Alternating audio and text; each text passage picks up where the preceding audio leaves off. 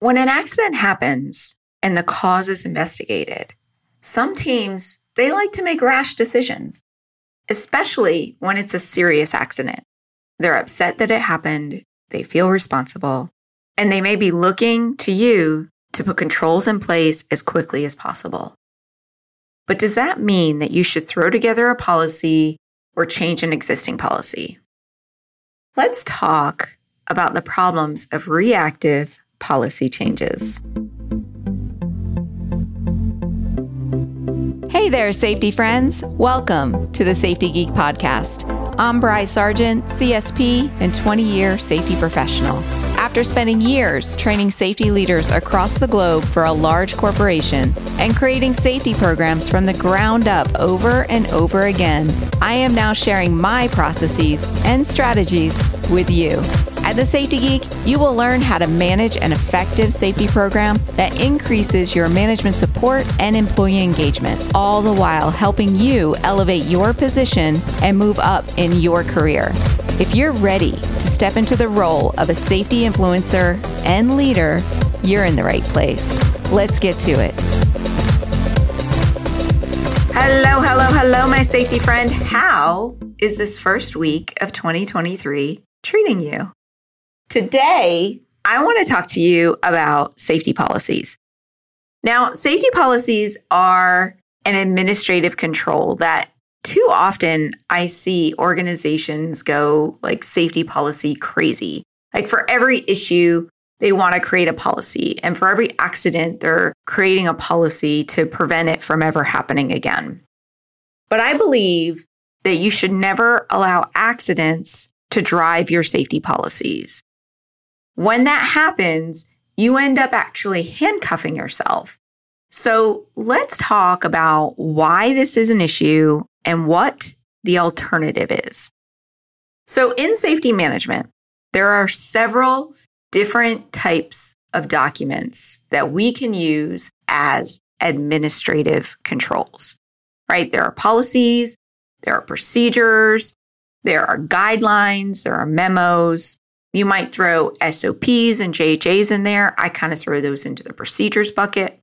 And the way that I actually teach my students in Safety Management Academy to do this is that procedures tell you what to do. It is the exact steps of the job. Policies tell you why to do it a certain way. It's the broader concept of the rules. And then we use guidelines or memos to answer questions and to share interpretations of the policies or procedures. So like after you release policies and procedures, there might be questions that come up or how do we apply this? You'll especially see this if you have multiple locations. People are wondering how they apply it in their own location. So instead of changing the policy or procedure, you can put guidelines into place as to what you actually expect them to follow. Now, you always want your policies to be very broad and overarching. And in the show notes, I actually have a link to a safety policy checklist that will guide you through what I think should be included in every safety policy. And policy should be specific to a category of an issue, not specific to a job task. So for example, if you have a hazardous energy control policy, some people like to call it a lockout tagout policy, but when you actually use the term hazardous energy control, it's much more broad and overarching than lockout tagout, which is locking out the machine, correct? So we're controlling the hazardous energy. And the policy is about who's involved, what it is, and when to control the hazardous energy. And it will list the general rules that cover all the areas in regards to when to do lockout tagout and what tools to be used and who is responsible for what. However, the exact details of how you lock out the machine and what the steps that you need to follow when you're performing lockout tagout, or like what situations you need to lock out that machine, those are actually covered in procedures. Now, when you're writing a policy, you might want to include your procedures in it as well, but procedures end up being living documents because they change as procedures change.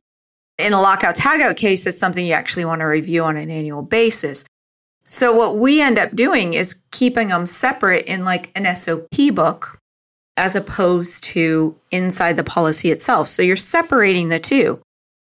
And the policy ends up becoming the like why we lockout tagout. What is the general, like, hey, we want to use, keyed alike or keyed differently, or we want to use yellow for this color and red for this for this task, just the general broad view that covers the entire organization. And then the procedures end up being like by machine or by task or anything like that. So that's the difference between the two. The thing about policies is that some of them are required by regulation. And if a regulation definitely requires a policy, then you need to have it in place. But too often, we're putting policies in place when a regulation doesn't require it. It's just another policy. And if a regulation does not require the policy to be there, I want you to take a step back and really think about, like, do I need to have this policy in place? And don't put one in place unless you have a very strong need for it. So remember, policies and procedures are separate. You can have procedures in place, but you don't need to have an overarching policy, because all you're going to end up doing is handcuffing yourself. And the reason why I use that term is because whatever your policy is, you have to follow it. And if you have too many policies, you can end up creating problems, which I'll get to in a second. So, for example, hazard communication, it's actually like in the regulation that you have to have a written program, right? So yeah, you want to have a hazard communication program. Now, if you have a lot of machinery in your facility, you likely have a lot of machine guards. And there's a huge section in the OSHA regulations about machine guarding. Does that mean you have to have a machine guarding policy? No, you don't. Now, there are times where a policy is not required, but you might want to put it in place. And the ones that I recommend are if it is a high hazard activity or a high incident event. So if you have your employees working somewhere where there's a likelihood that somebody could get seriously injured if they don't follow the policy, then have a policy in place, right? Or if you have a history of a lot of incidents or accidents, you definitely want to have a policy in place that's going to help protect against those accidents and injuries. So that way, yes, it's going to protect against it, but also you're protecting yourself in case a regulator comes on board and says, hey, what are you doing to make sure that you're protecting people? Another thing is, if your procedures are going against the normal industry practices, then you definitely want to have a policy in place. And the reason for this is, one, for your workers, right? So if you have workers who've worked in your industry for a while and they're used to doing it one way, but you guys have a new and innovative way of doing it that's way different than everybody else is doing, you need to have that policy in place so that way you have a document that you can direct them to as to why you're doing it the way that you are.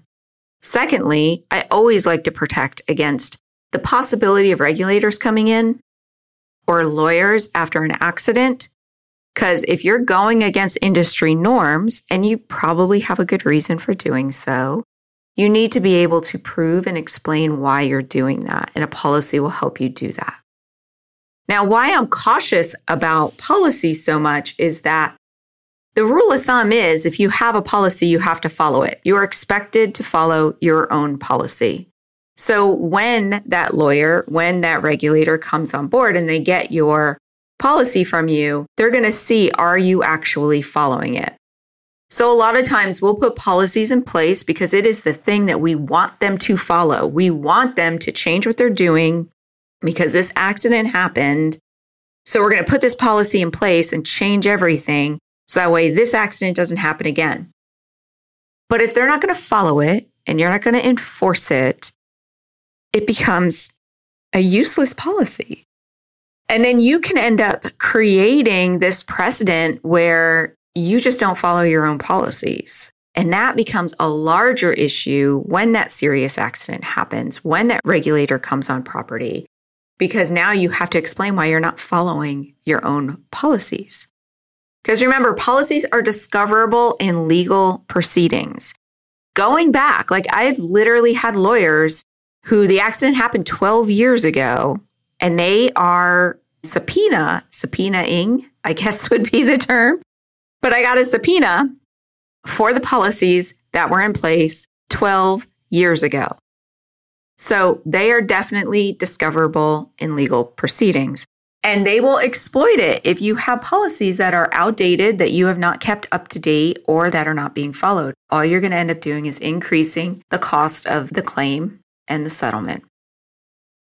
And that brings me to updating policies. The more policies you have, the more work it is to maintain them and keep them updated. And that is something OSHA does not like. They do not like pulling a policy off the shelf and having to blow off the dust because it hasn't been updated in 10 years. They expect you to maintain your policies. And even if the policy doesn't even change, let's say you wrote the policy 5 years ago and everything is exactly the same, they still expect it to have an update date on it, that you have looked at it and that you've said, yes, this is still in force. This is still what we do. And I've been with OSHA, and I've been at an organization where they updated their policies every 5 years. And OSHA said, no, you need to do it more frequently than that. They wouldn't tell them an exact number, but I think what they settled on was they were going to do 3 years. And then if something came up, then they would do it from there. And that's the other thing. I actually teach my students in SMA to try to keep their systems simple.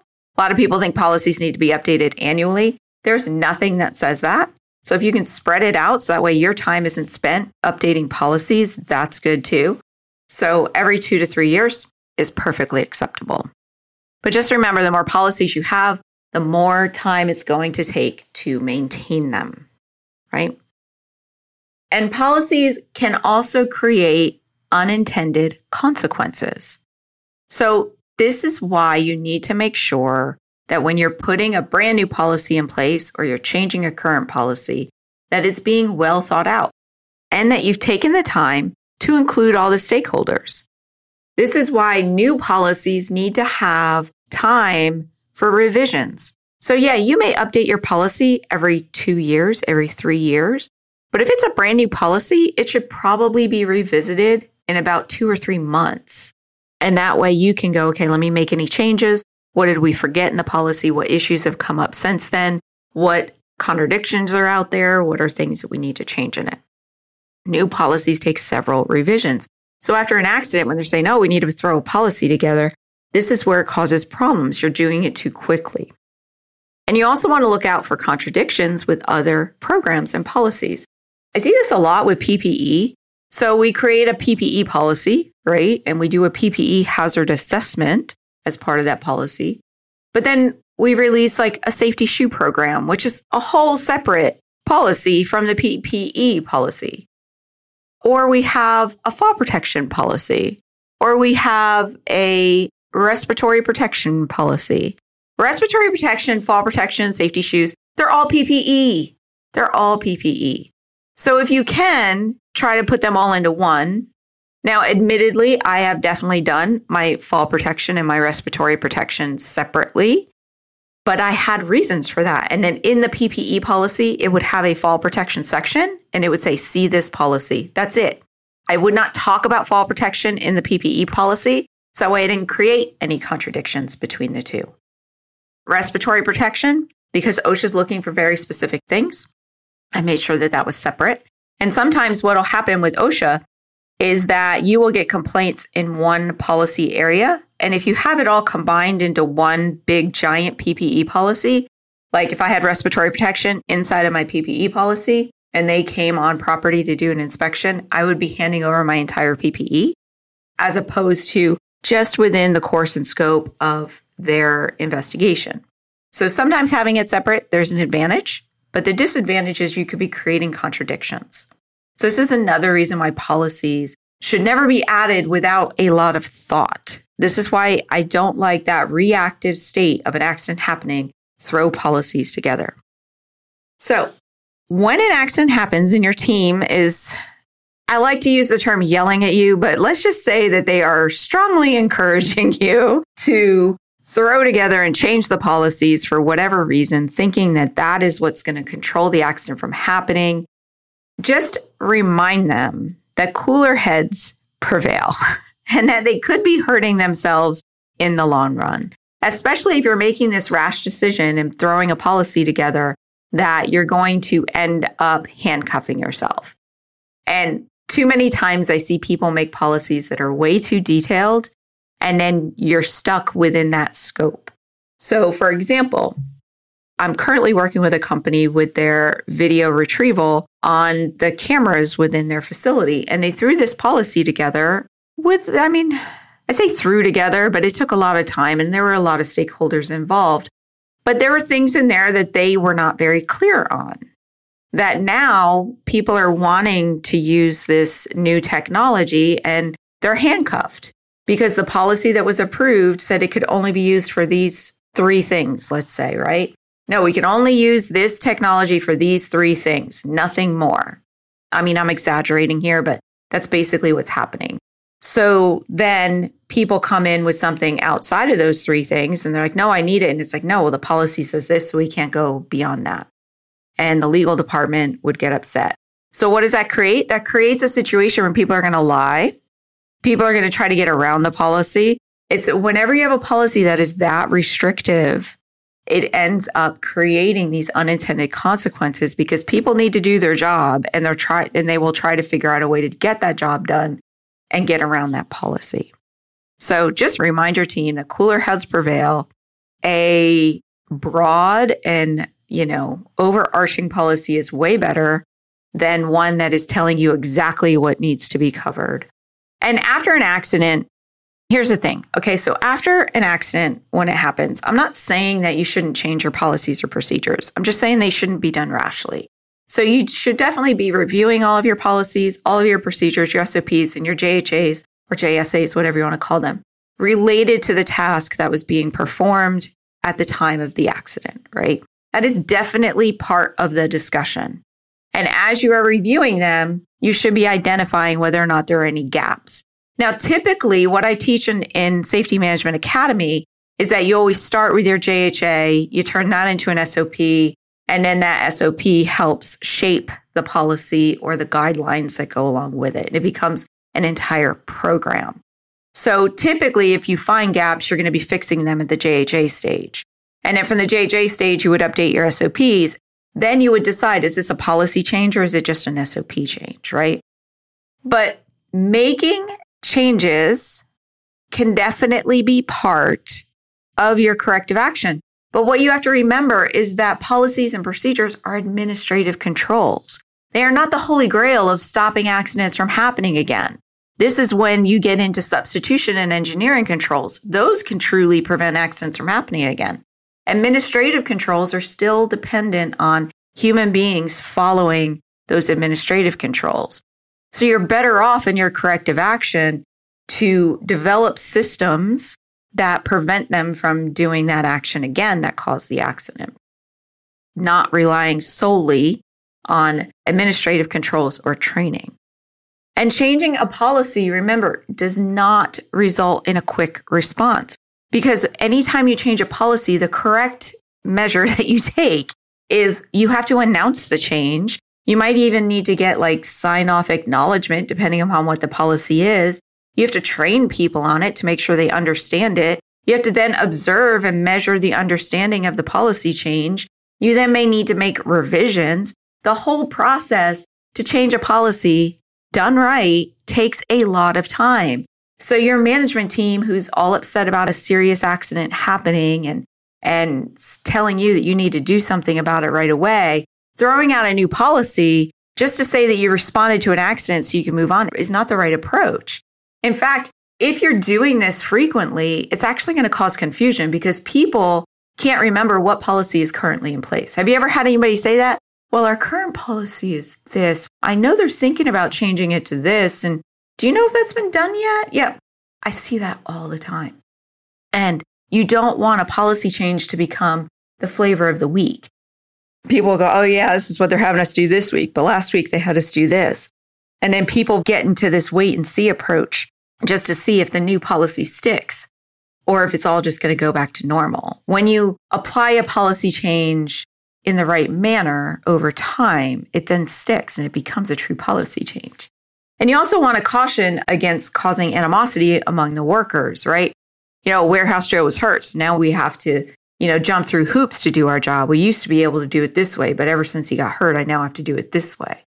So you don't want to create that animosity between your workers. So with all that being said, what I want to share with you is that having a solid response system and process for selecting the right corrective actions and creating a thought out plan to implement those corrective actions is the best way to calm the hotheads after an accident, right? So after an accident happens and everyone's upset about the cost or about the fact that it happened or that somebody they know is seriously injured, you want to calm them down. Having these processes in place that you follow all the time actually gives them confidence that they know it's going to be handled. They know that you've got it covered and that you will take the steps to make sure that this doesn't happen again, that they don't have to intervene and be a hothead over the whole thing. And having recurring processes gives them the confidence in your ability to solve the problem. And it also lets them know that they will have a voice that will be heard when the decision is made. So it ends up becoming more about the injured worker and taking care of them. And then everybody knows on the side, an investigation is going to happen, a corrective action will be chosen. We will have discussions about this and we will implement it the right way. And we are going to stop this from happening in the first place. Now, if there is an imminent danger or a high likelihood of reoccurrence, you definitely want to put interim protections in place until a corrective action can be implemented. Now, interim controls can actually be your saving grace. I love interim controls, and OSHA loves them too. So this is where an accident happened. You recognize that there's a danger. You're not sure or haven't decided how to fully correct for it. But in the meantime, this is what we're going to do. So a great example of this is I actually had a piece of machinery where the e-stop went out. And we have controls in place. We knew what we were going to do to fix it. But in the interim, this is how we protected our workers. So OSHA loves that you do that. And I definitely recommend that you track it on whatever tracking system that you have. So that way, if that knock of the door from OSHA comes, you can actually show no, when we identify a hazard, we put interim controls in place when needed. So definitely do that. But here's the other thing about interim controls. Why I say that interim controls are your saving grace is that it's a great way to test out your corrective actions. You can see if your idea of a corrective action will work by testing it out as an interim control.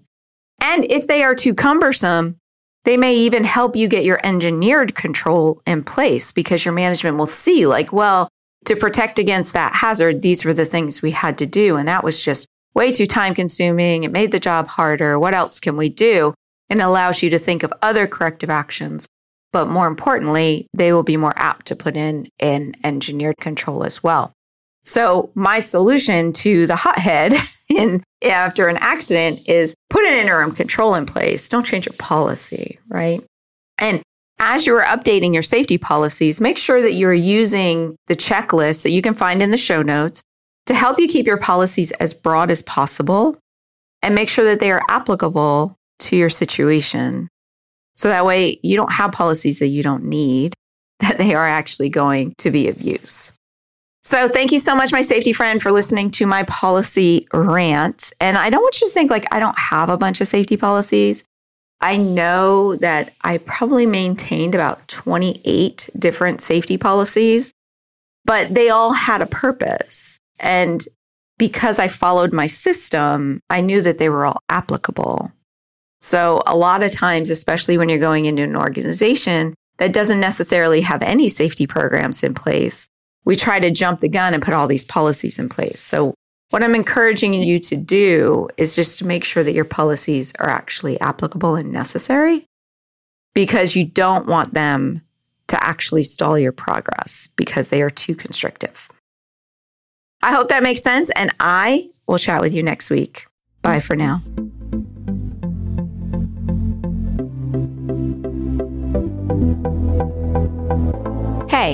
If you're just getting started in safety, or you've been at this for a while and are hitting a roadblock, then I want to invite you to check out Safety Management Academy. This is my in-depth online course that not only teaches you the processes and strategies of an effective safety management program, but how to entwine management support and employee participation throughout your processes. Are you ready to finally understand exactly what you should be doing and ditch that safety police hat forever? Then you have got to join me and your fellow safety scholars over at Safety Management Academy. Just go to thesafetygeek.com/SMA to learn more and to get started. That's thesafetygeek.com/SMA. And I will see you in our next students only live session. Bye for now.